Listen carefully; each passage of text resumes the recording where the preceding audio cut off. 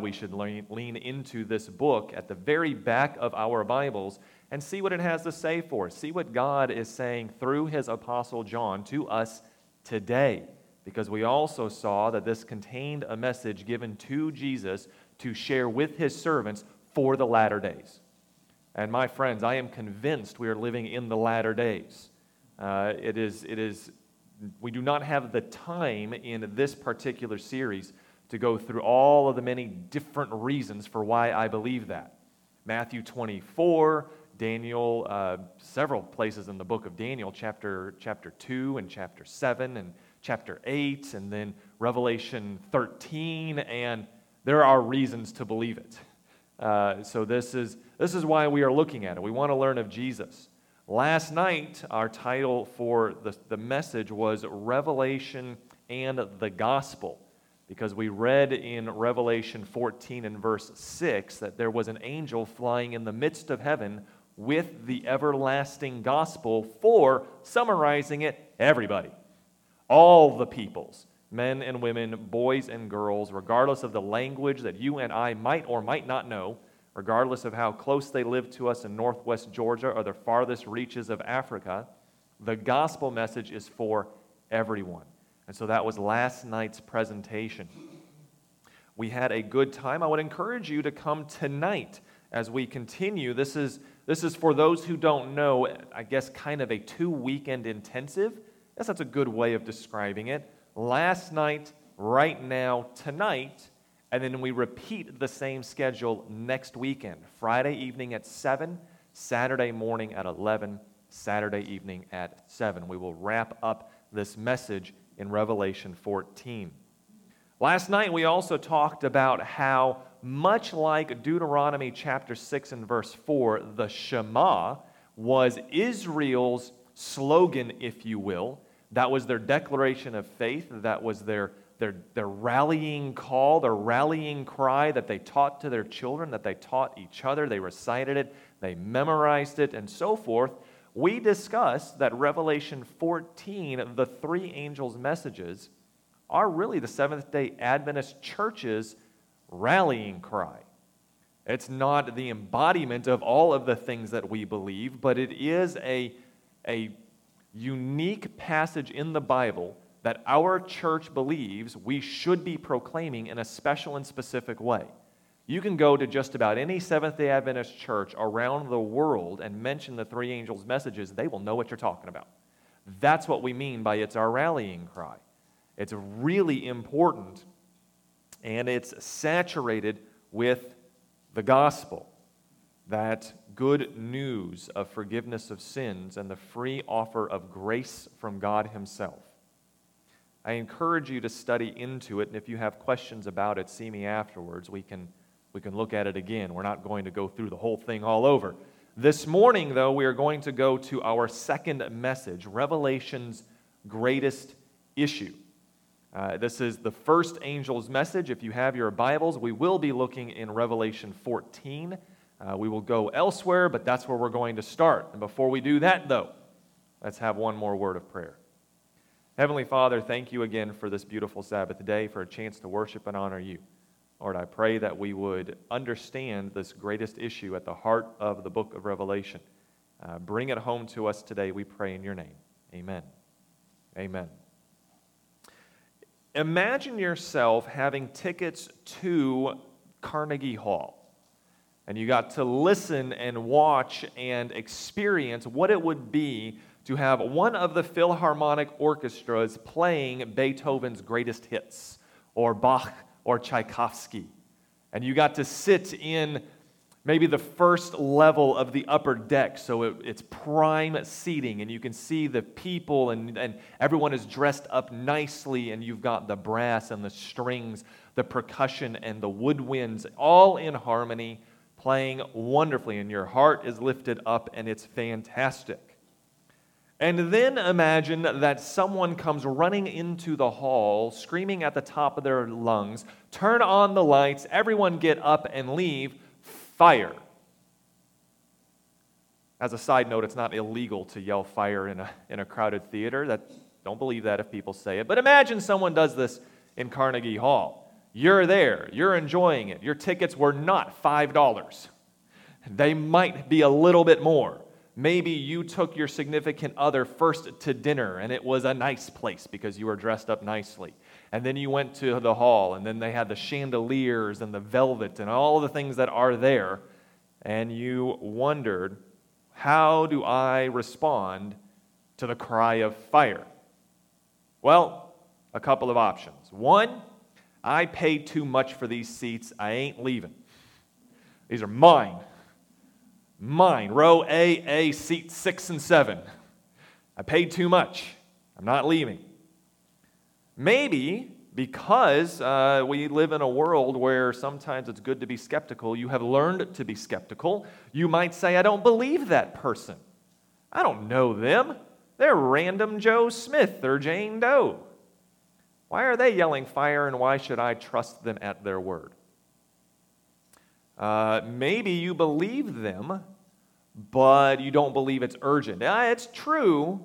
Perhaps there's a fire, but maybe they just saw someone use a lighter outside the back exit, and that's what they mean by fire. It's not urgent. I can take my time. It's in the far back corner, and I'm up here safe and sound. I'll go when I feel like it.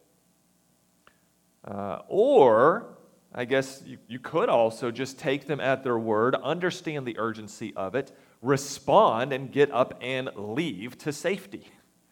I might recommend that if there's some evidence that the person is urgently proclaiming it, that there's some sincerity in how they're delivering it, and they don't stop with it, maybe you should respond accordingly. They're trying to get your attention, and it's good to respond to warnings. But warnings are valid only if the crisis is real, which is why we go through some of those other options. Is it real? Is it true? Warnings have no value in a fake crisis. We're looking at the three angels' messages of Revelation 14, and they are God's final warning given in love to a world on the verge of a stupendous crisis. In our study, we've seen that the gospel is to be proclaimed in all the world as a witness to all the nations, to prepare our world for the coming of Jesus. This is not unlike something that is also recorded in the Bible where a warning was given. The messages today are just as important as Noah's message was in his day. But a good question to ask is, was anyone saved who didn't go in the ark? No. How long did Noah preach? 120 years. Someone might wonder if he was a broken record. Someone might think that he was just being a little redundant.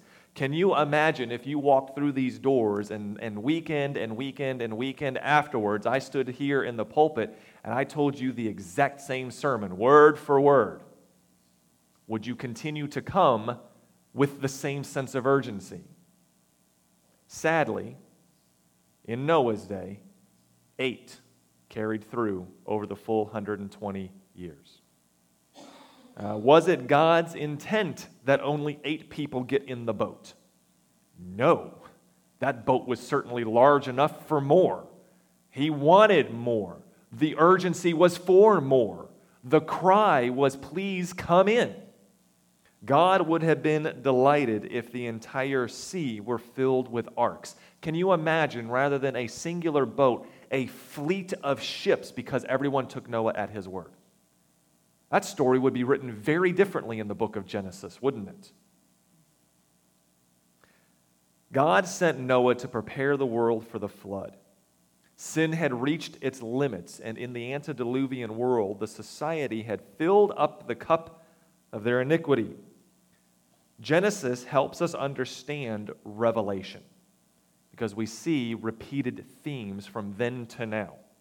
The crisis that the world faced in Noah's day is similar to the crisis that the world will face in the last days, because in Genesis 6:3, God said, "My spirit shall not strive with man forever," meaning that God had striven for men for a long time, and they had rejected his pleas.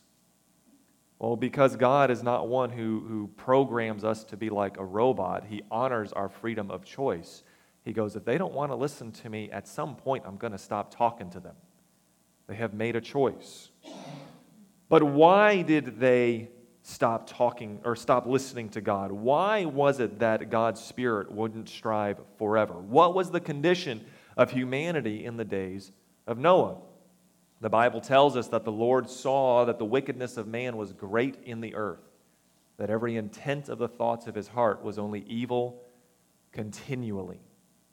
Heaven did all it could, but the cancer of sin was deep and malignant. It had metastasized everywhere, and these people were not looking for chemo. They were happy and content with what they had, and so God left them to their choice. The cancer of sin must, however, be rooted out of our world. I'm tired of seeing the results of sin. I am tired of experiencing the results of sin. I am no longer 12. My knees hurt. I think others can relate maybe more than me. I have had close loved ones die. Death is the result of sin. I'm tired of it. I'm tired of the pandemics. I'm tired of the earthquakes. I'm tired of the hateful rhetoric. I'm tired of the gossip and the slander. That's all fruit of sin. I'm sick of it. And I know God is too. He wants to root it out of our world. And God, back then, started over with righteous Noah and his family. Once again, like in that time, God is sending his final warning message to the world. Once again, heaven is making a final appeal. Once again, Jesus is giving this world its last warning in the messages of the three angels. In Noah's day, the world was destroyed by water.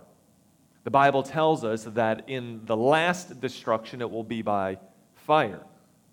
In the last days, just like in Noah's days, once those 120 years dragged on, I'm sure there were cynics. And there are cynics today who ask, where is the promise of his coming? 2 Peter warned us that this would be true. Maybe we can get this to not lean back so badly just as I skip along. I don't know how we can do that. In 2 Peter chapter 3, we read that knowing this first of all, that scoffers will come in the last days with scoffing, following their own sinful desires. They will say, where is the promise of his coming? For ever since the fathers fell asleep, all things are continuing as they were from the beginning of creation. As I observed the ads for this Facebook post, and I don't actually know any of the people personally, and if this is you, forgive me. As I observed the comments, at least 2 people responded in a similar fashion. Why should I attend? We've known all these things forever, and it's going to continue like this. In essence, that was their response. That was their comment. Peter told us that this would be the case.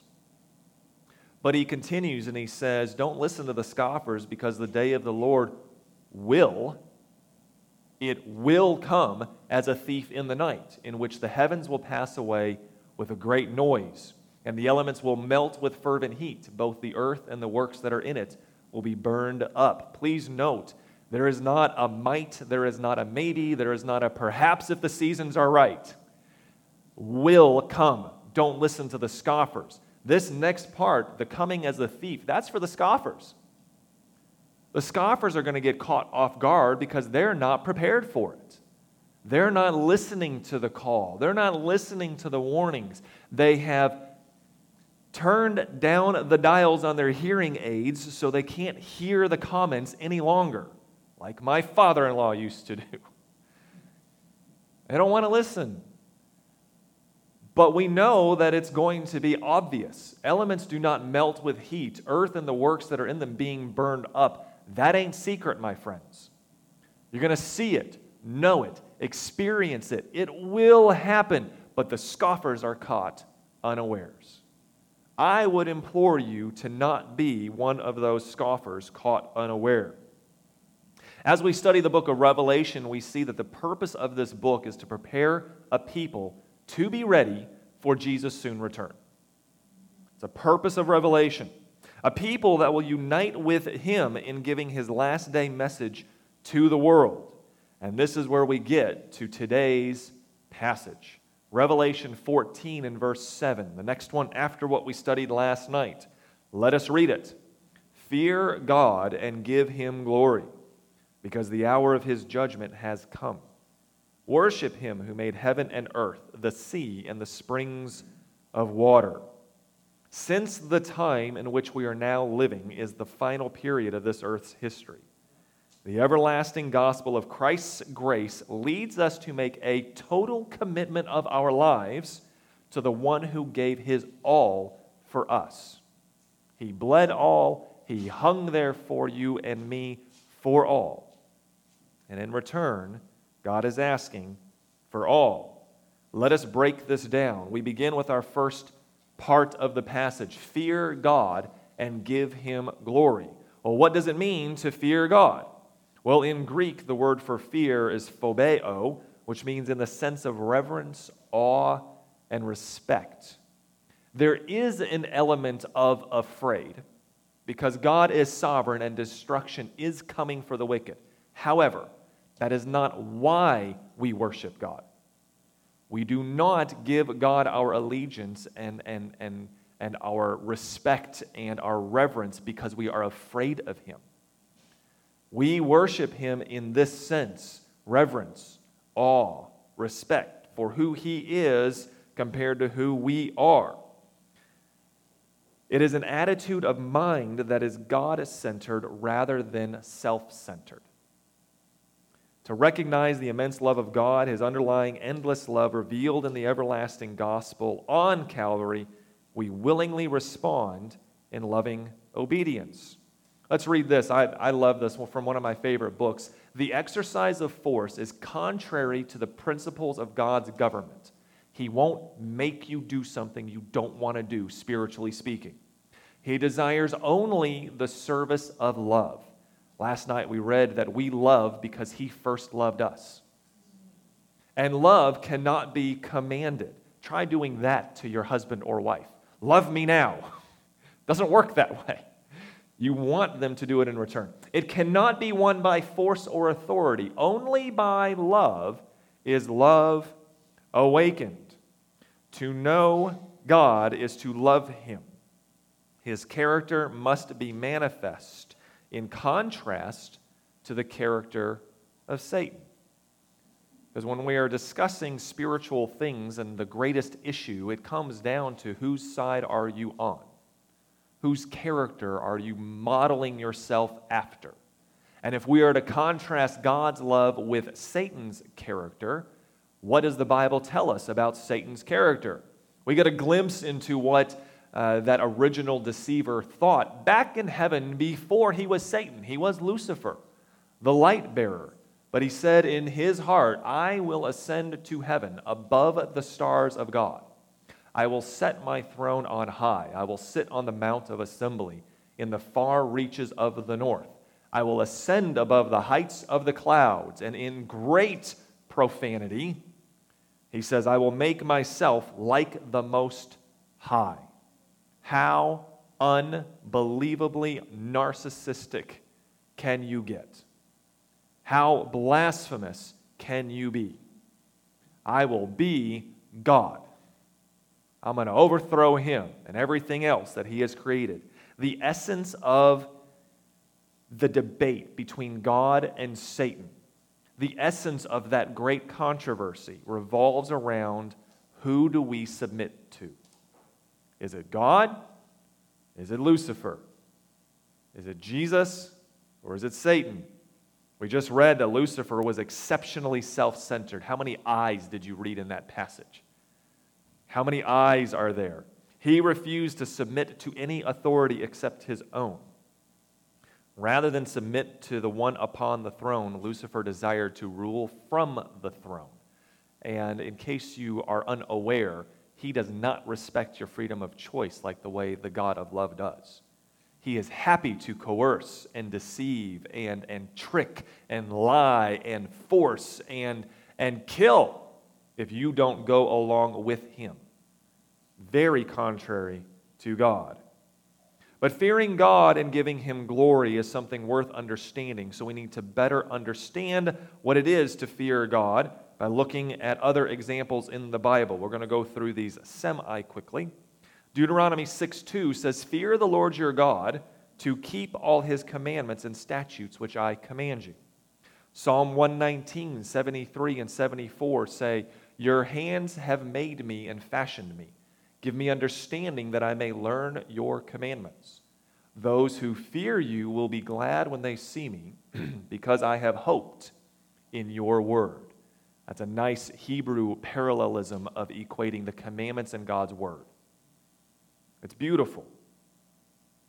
This is a really good quote, not by me. That's how I know it's really good.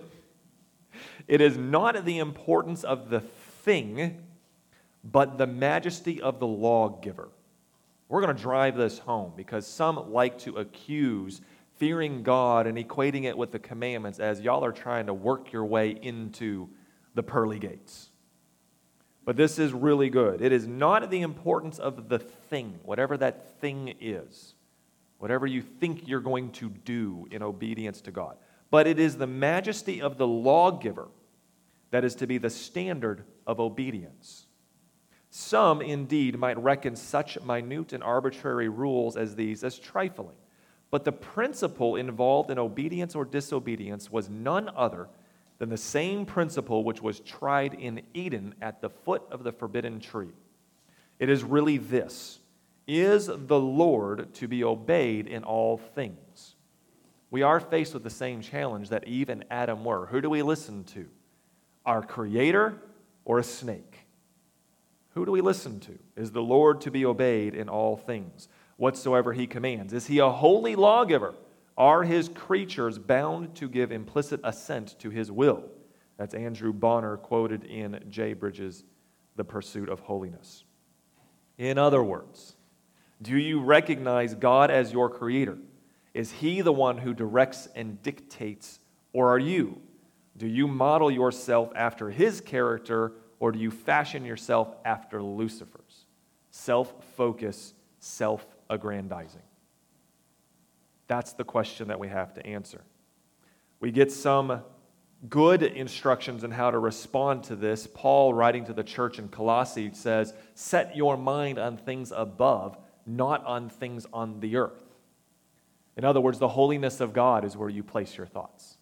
What's his character like? How deep and boundless is his love? Not the things that surround us. We've already talked about just how awful it is down here. Why would we obsess over that when we have a person who loves us, who's glorious and beautiful? That we can focus on. I dare say that would lead us to better thoughts. The final battle in this great controversy between good and evil is for our minds. Not, I would say, only for our actions. You can do all the right things and have your mind in the gutter, fair enough? God wants your mind. Our actions, though, reveal what our thinking process is. When we think things as we absorb and take in, and it becomes a part of us, and then we put it into practice more and more, what we do then demonstrates what we are, if you will. To fear God is to make him first in our lives. The wise man, concluding the book of Ecclesiastes, after he's discussed many other things in life, sums it up this way, though. The end of the matter, all has been heard.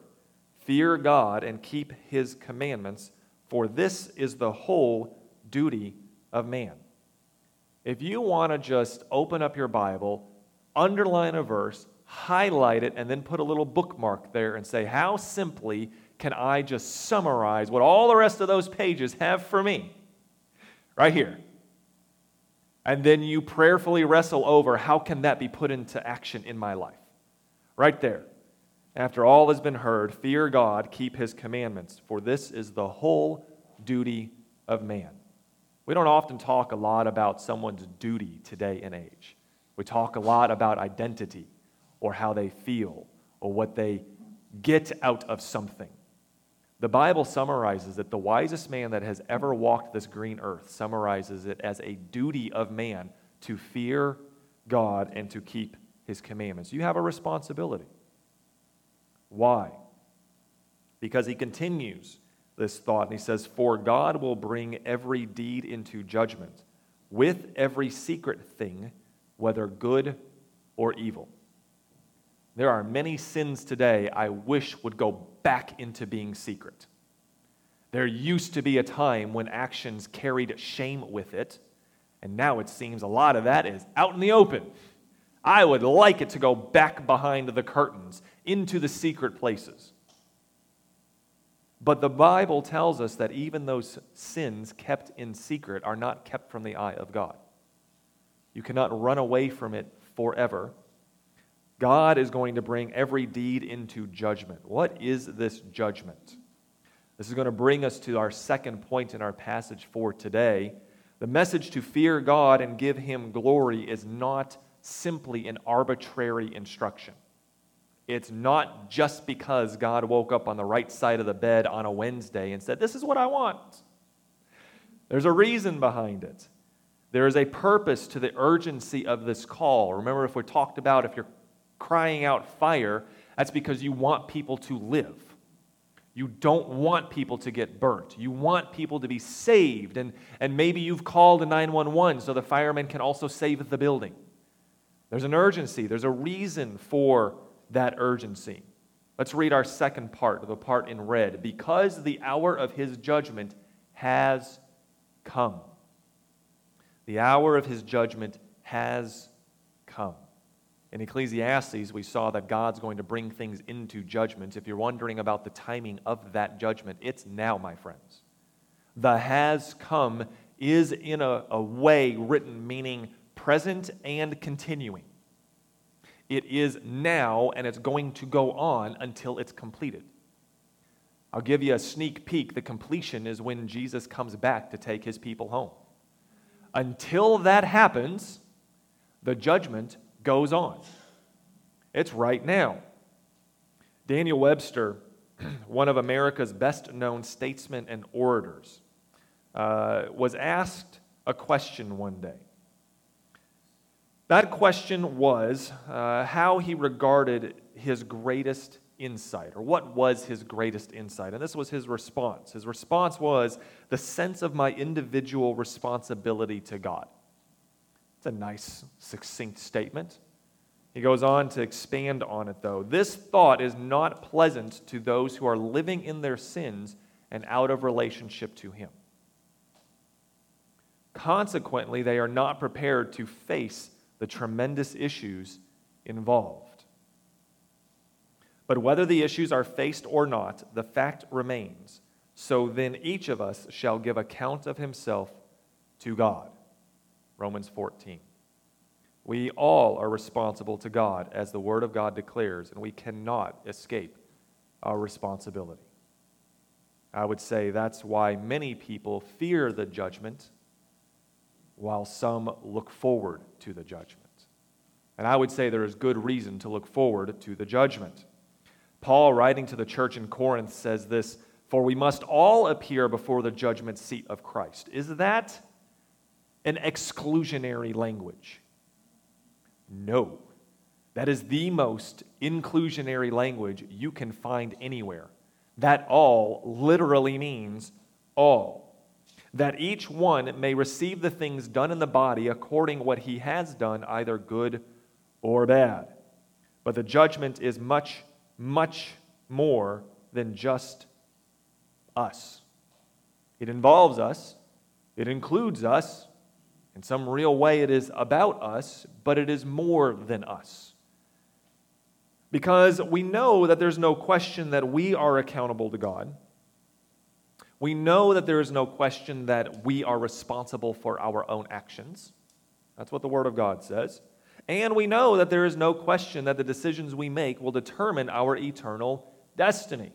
You're rewarded based on your choices and your actions and your faith or lack thereof. But what we want to study right now is a larger, broader picture and understanding of the judgment and how it impacts our lives. Many Christians fear the judgment. I have heard that several times from people I've known in my life. Maybe you've heard it, maybe you've said it. I fear the judgment. I don't like that. Let's read about the other things. Let's not look at that. People dread having their lives reviewed before a righteous God, but as we study the judgment in our presentation today, let's remember these principles. One, in the judgment, Jesus is our judge. John 5:22, Jesus speaks of himself, "For the Father judges no one, but has committed all judgment to the Son." So the one who died for you is also the one who judges you. We are judged not by a stern, demanding God, as many people picture or claim, but we are judged by a loving Savior who is willing to die for us. But there's more. Jesus is not only our judge, he is also our defense attorney. If you can imagine having a court stacked in your favor, this is the definition of that. John writes in 1 John, "My little children, these things I write to you so that you may not sin. And if anyone sins, we have an advocate with the Father, Jesus Christ, the righteous." The advocate is someone who's operating on our behalf. He is the judge, and he's the one operating on our behalf, the defense attorney. If you were to walk into traffic court and you had your violation in hand, and right there was your attorney, maybe it was bad, maybe you were going, 230. That would be bad. You would need an attorney for that, I dare say. You had your attorney sitting there, and the attorney stood up, and the attorney says, "We're going to plead not guilty, Your Honor." And then he takes off his coat, and he puts on black robes, and he runs up, and he sits behind the bench, and he goes, "All right, the plea of not guilty has been received into the records. Shall we continue with it?" And then he takes off his robes, and he puts on his coat, and he runs back, and he stands beside. Can you imagine how that might be a little lopsided in your favor? Because, of course, your attorney is going to put forth the best defense for the judge, who is also himself. It's all lined up in our favor. It's wonderful. So then, what is Revelation's judgment about? Why should we take it seriously? Remember what we studied from our previous verse, that there is an everlasting gospel that is to be preached to the whole world. Well, one, have you accepted the everlasting gospel? And two, do you acknowledge God as ruler in your life? That's, in a nutshell, the crux of the judgment. Have you accepted the everlasting gospel? And do you acknowledge God as ruler in your life? In other words, like the thief on the cross, as he was speaking to Jesus, hanging next to him, both men dying, he saw in Jesus the Christ, and he saw in himself his own guilt. Do you, like that thief, accept your own guilt? I'm a sinner in need of a Savior. Do you then accept the righteousness of Christ? He paid the death so you don't have to. He wants to give it to you. Do you accept it? And then finally, have you actually asked for salvation, or do you continue to put it off? Just like the thief on the cross, this applies to you and I today. It's a very serious matter. Paul in the epistle to the Romans says the wages of sin is death, and that is not just simply we die here, that is also the eternal death, the forever death, entirely separated from the life-giving God. But the good news is that the free gift of God is eternal life in Christ Jesus our Lord. It is not condemnation without hope, in other words. The wages of sin is death, but the free gift of God is eternal life in Christ Jesus our Lord. Same writer, different book. "For by grace you have been saved through faith." It's not your own doing, it is the gift of God. You cannot go to a Christmas party and receive a gift and then look at the gift giver and say, "Here's the $10 for the..." No, that's rude. We don't do that. Maybe we don't like the white elephant gift exchanges and you just go, "Oh, another roll of toilet paper." But that's not what we're talking about. Someone who loves you has given you a priceless gift. You don't then turn around and try to give them $1 for it. It's the free gift of God, and He wants to give it to you. It is also not a result of anything that you or I do, no works, so that no one may boast. We will not get to heaven and have some person say, well, I prayed 1,000 prayers and you only prayed 981. We don't get to do that. All who enter those pearly gates are there because of that same free gift. No one can claim anything that they have to offer.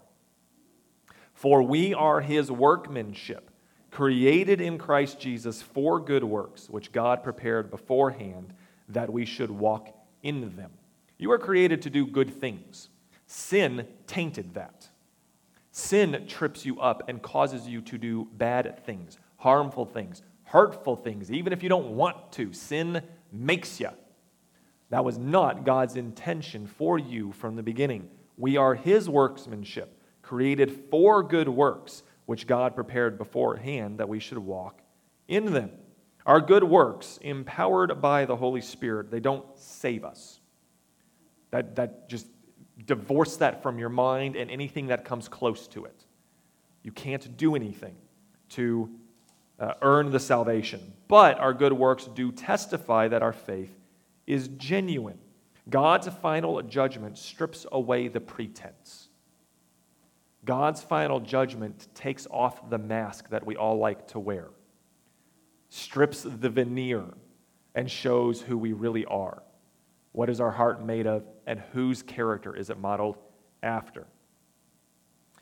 That's why we have an appeal from Paul. I appeal to you, therefore, brothers, by the mercies of God, present your bodies as a living sacrifice, holy, acceptable to God, which is your reasonable service. We're going to look at two parts to this verse. One, the New Testament Greek for the word body, soumata, is better translated as the collective sum of who you are. Body, mind, emotions, it's all of you. You cannot submit your physical self thinking that your spiritual self is somehow disembodied. It does not work that way. You cannot abuse the physical self and then think that I'm keeping my mind clean and pure. It does not work that way. Those are ancient Greek philosophies and heresies that have somehow gotten into the Christian church. We need to stop thinking that way. When it says, submit your body to Christ as a reasonable sacrifice, that's all of you. Physically, emotionally, mentally, spiritually. You are a total package according to God. You cannot compartmentalize you. And God is looking for all. But what is your reasonable service? Another way of translating this is an intelligent act of worship, or in my version, a spiritual worship. An intelligent act of worship, a spiritual worship, that constitutes reasonable service. In all that you do, when you give your mind, body, and emotions to God, you are performing an act of intelligent worship. I think that's awesome. According to Paul, our bodies are a sanctuary, the dwelling place of the Spirit of God, a temple made holy by the presence of God. But that's going to bring us to our third and final point.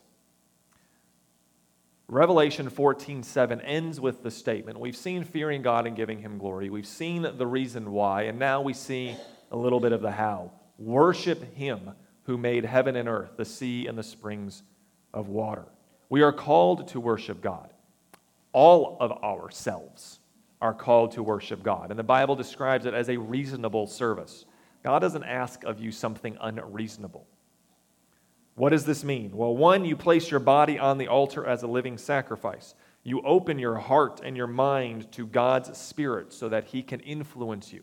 He can soften your hard, sin-filled heart. He can make you more sensitive to spiritual, God-led things. You have to submit to what God wants to do. That's what it means to sacrifice your body on the altar. Your body will truly be the temple of the Holy Spirit when you do that, because only those who do that get this. Do you not know that you are God's temple and that God's Spirit dwells in you? Remember, God doesn't force himself. The Spirit of God can only dwell in you as his temple if you want him to and allow him to. I would encourage you to respond to that affirmatively, positively. Welcome it in your life. We continue, is God the center of our lives? When God is the center of our lives, our one desire is to give glory to him in every aspect of our lives.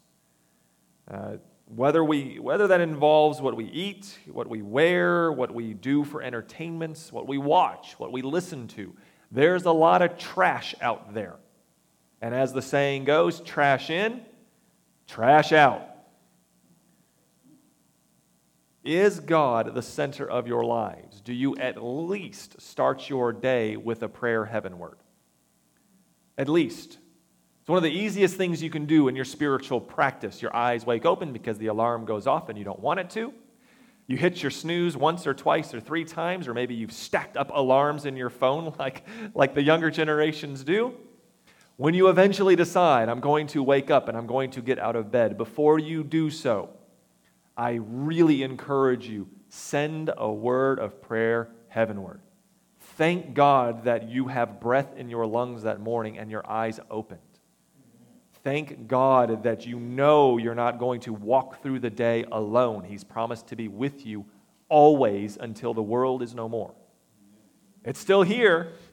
That means he's still here with you. Is God the center of your life? When you sit down to eat your waffles like my son does each morning, when you want to have your drink or your salad or your whatever it is you eat, your pizza, do you thank God for the food? Do you ask that he bless the food so that you can be healthier more than you could be otherwise without his blessing? Acknowledge him in it.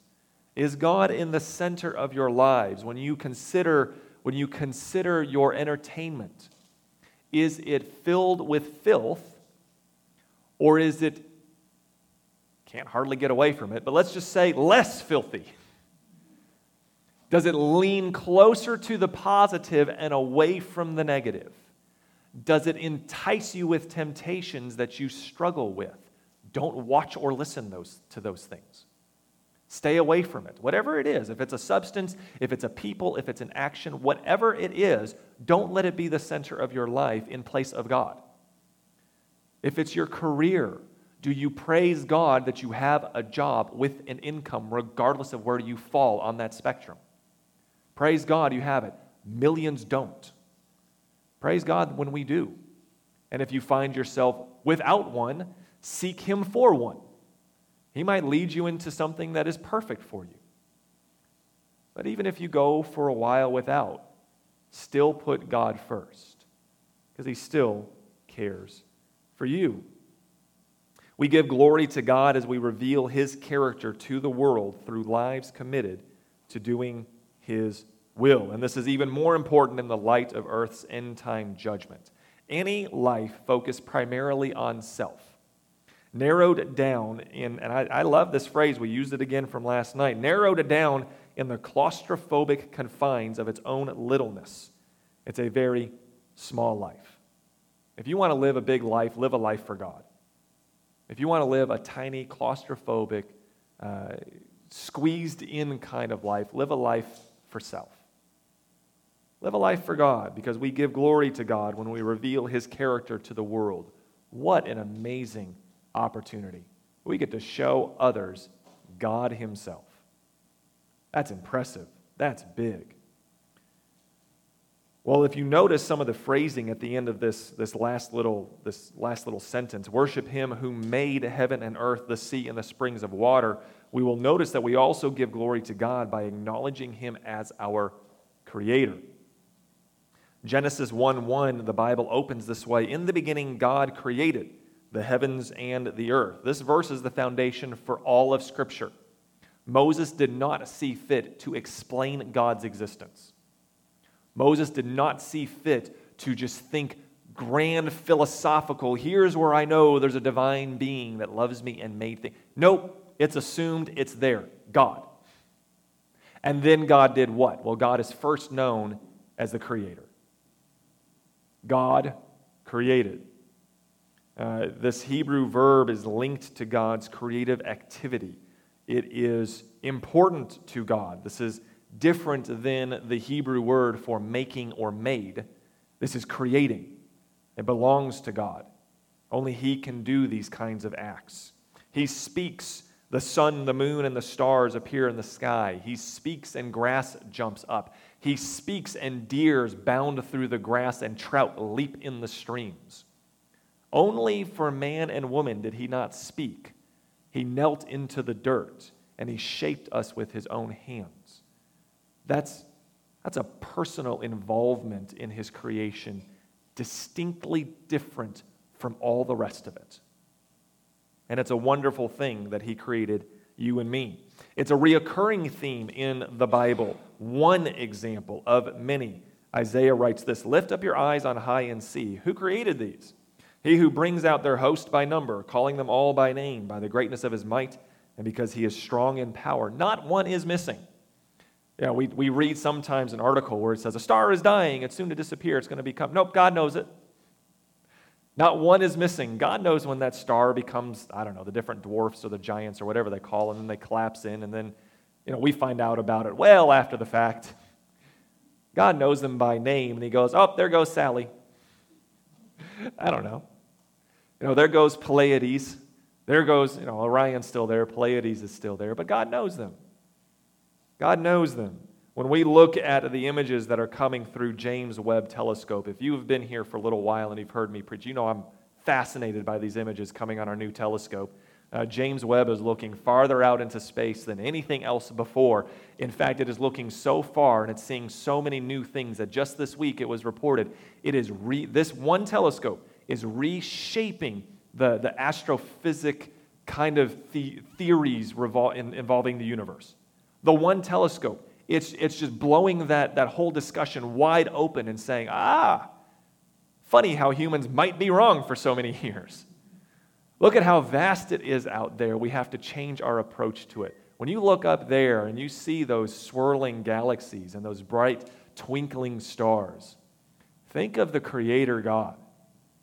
Think of Him who the Bible says these are His footstool. That's how vast He is.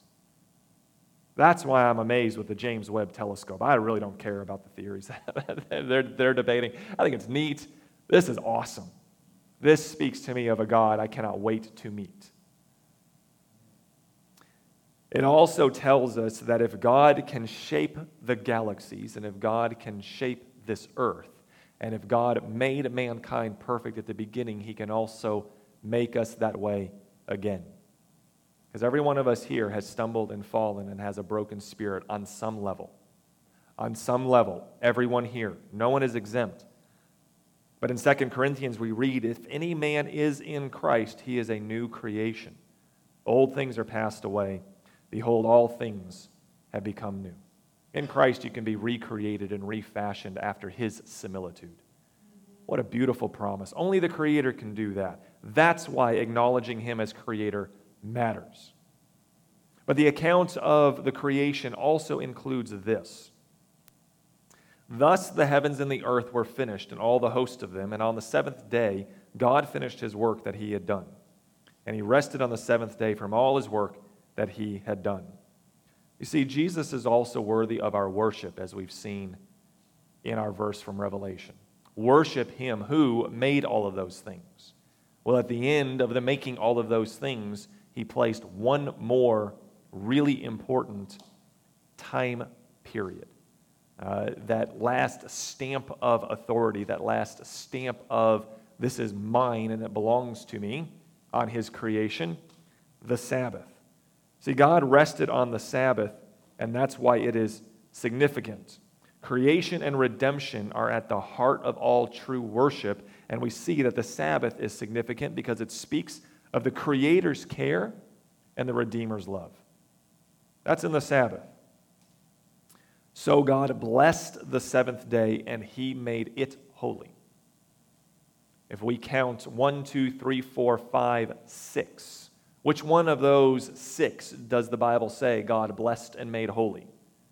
None. Which one does the Bible say he did bless and make holy? The 7th. If you count your calendar days, and we are all familiar with them, 1, 2, 3, 4, 5, 6, 7, you will find yourself today on a Saturday. You will. And no matter the calendar around the globe, however you count the days, you will end up number 7 on a Saturday. That's the day that God set aside and blessed it. Why? Because on it God rested from his work that he had done. And he didn't rest because he was tired. He rested because he wanted to enjoy the beauty and the majesty of his creation. He rested because he wanted to spend time with his greatest creation, Adam and Eve, you and I. He rested because he wanted nothing else to distract him or us from spending time together as a heavenly family. That's why he rested. He rested so man and woman wouldn't spend their first full day together thinking that they had to labor on something. It was all a gift from God. Here's your home. Here's your mate. Here are the animals. Now just enjoy them for a day. You don't have to do anything else. As we worship on the Sabbath, we open our hearts to receive a special blessing. That special blessing that he placed on that day and no other. And that's why the Sabbath is the eternal symbol of our rest in him. We rest in him because of what he has done in creating and redeeming us. We observe the Sabbath to acknowledge his creatorship and his sovereignty in our lives. We keep the seventh-day Sabbath not to work toward salvation, but because we are already saved. You only get to thoroughly enjoy the Sabbath when you just know, Jesus has done it all for me. I can just rest in him. That's what the Sabbath speaks of. That's what the Sabbath means. We know that it's eternal from the Old Testament to the New because the writer of Hebrews says this: there remains a Sabbath rest for the people of God. He's writing to Christians. He's writing to the early Christian church. For whoever has entered God's rest has also rested from his works as God did from his. Let us therefore strive to enter that rest. Are you striving to enter the rest that Jesus offers you today? Salvation, the Sabbath, forgiveness of sins, hope in eternity. Are you striving to enter that rest? Our verse says, fear God and give him glory because the hour of his judgment has come. Worship him who made heaven and earth, the sea and the springs of water. It's an urgent call. It's an important call. It's a call for everyone. Are you fearing God and giving him glory? Do you love him enough to acknowledge him as supreme in your life? He loved you enough to send his son to die on the cross so you could have forgiveness of sin and hope of eternity in heaven. Do you love him in return?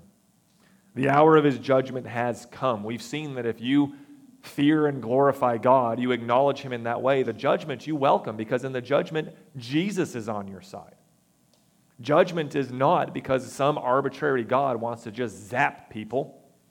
The judgment is to prove that you belong to him. Look forward to the judgment, but it's right now. You don't have time to wait. And then finally, worship him who made heaven and earth, the sea and the springs of water.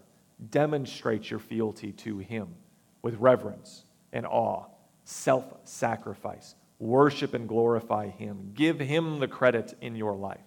Look to him for guidance in all things. Is he the center? Do you praise his name or do you praise some other lowercase g God in your life? Is he your center? Because we give glory to God by acknowledging him as our creator, our recreator, and our redeemer. Story goes this way. Many years ago, an old farmer visited London for the first time in his life. I would love to visit London. That's on my bucket list places to go. I am not this man. An old farmer visited London for the first time. He wandered into one of the city's great art galleries to look around. Do you think he saw some fine paintings? Do you think he saw paintings protected with rope and lasers and glass and security guards and don't touch that, please? I think so. There was one painting, though, that caught his attention. It was a wonderful painting of Jesus hanging upon the cross. He stopped before it, and as he gazed at the picture, a great love for the one who hung there flooded his heart, and he couldn't help himself but say, "Bless him. I love him. I love Jesus." He was so moved with what that picture meant in reality for him, he couldn't stay quiet. He had to express it. Others in the gallery heard the old man's words, because if you can imagine, an art gallery is usually a little quiet, a little hushed. If you can imagine someone saying, "Bless him. I love Jesus," that might draw some attention. Well, a crowd gathered around, and as they saw tears going down his cheeks, hat in his hand and forgetful of everything else around him, the observers were also touched, because perhaps not a few of them wondered, if Jesus can move this man, maybe he can move me. They drew near to the old farmer, the old countryman. Maybe someone put their arm around his shoulder, maybe someone else just stood close by. And they also said, "I love him too, brother. I love Jesus as well." Seeing what had taken place, more people stepped forward. "So do I," and more echoed the cry of that old farmer. That's the call that we have to take up. That's the call of the three angels' message. Because without Christ, Revelation's judgment is a terrifying event, and many people run away from it. With Christ, we can look forward to it.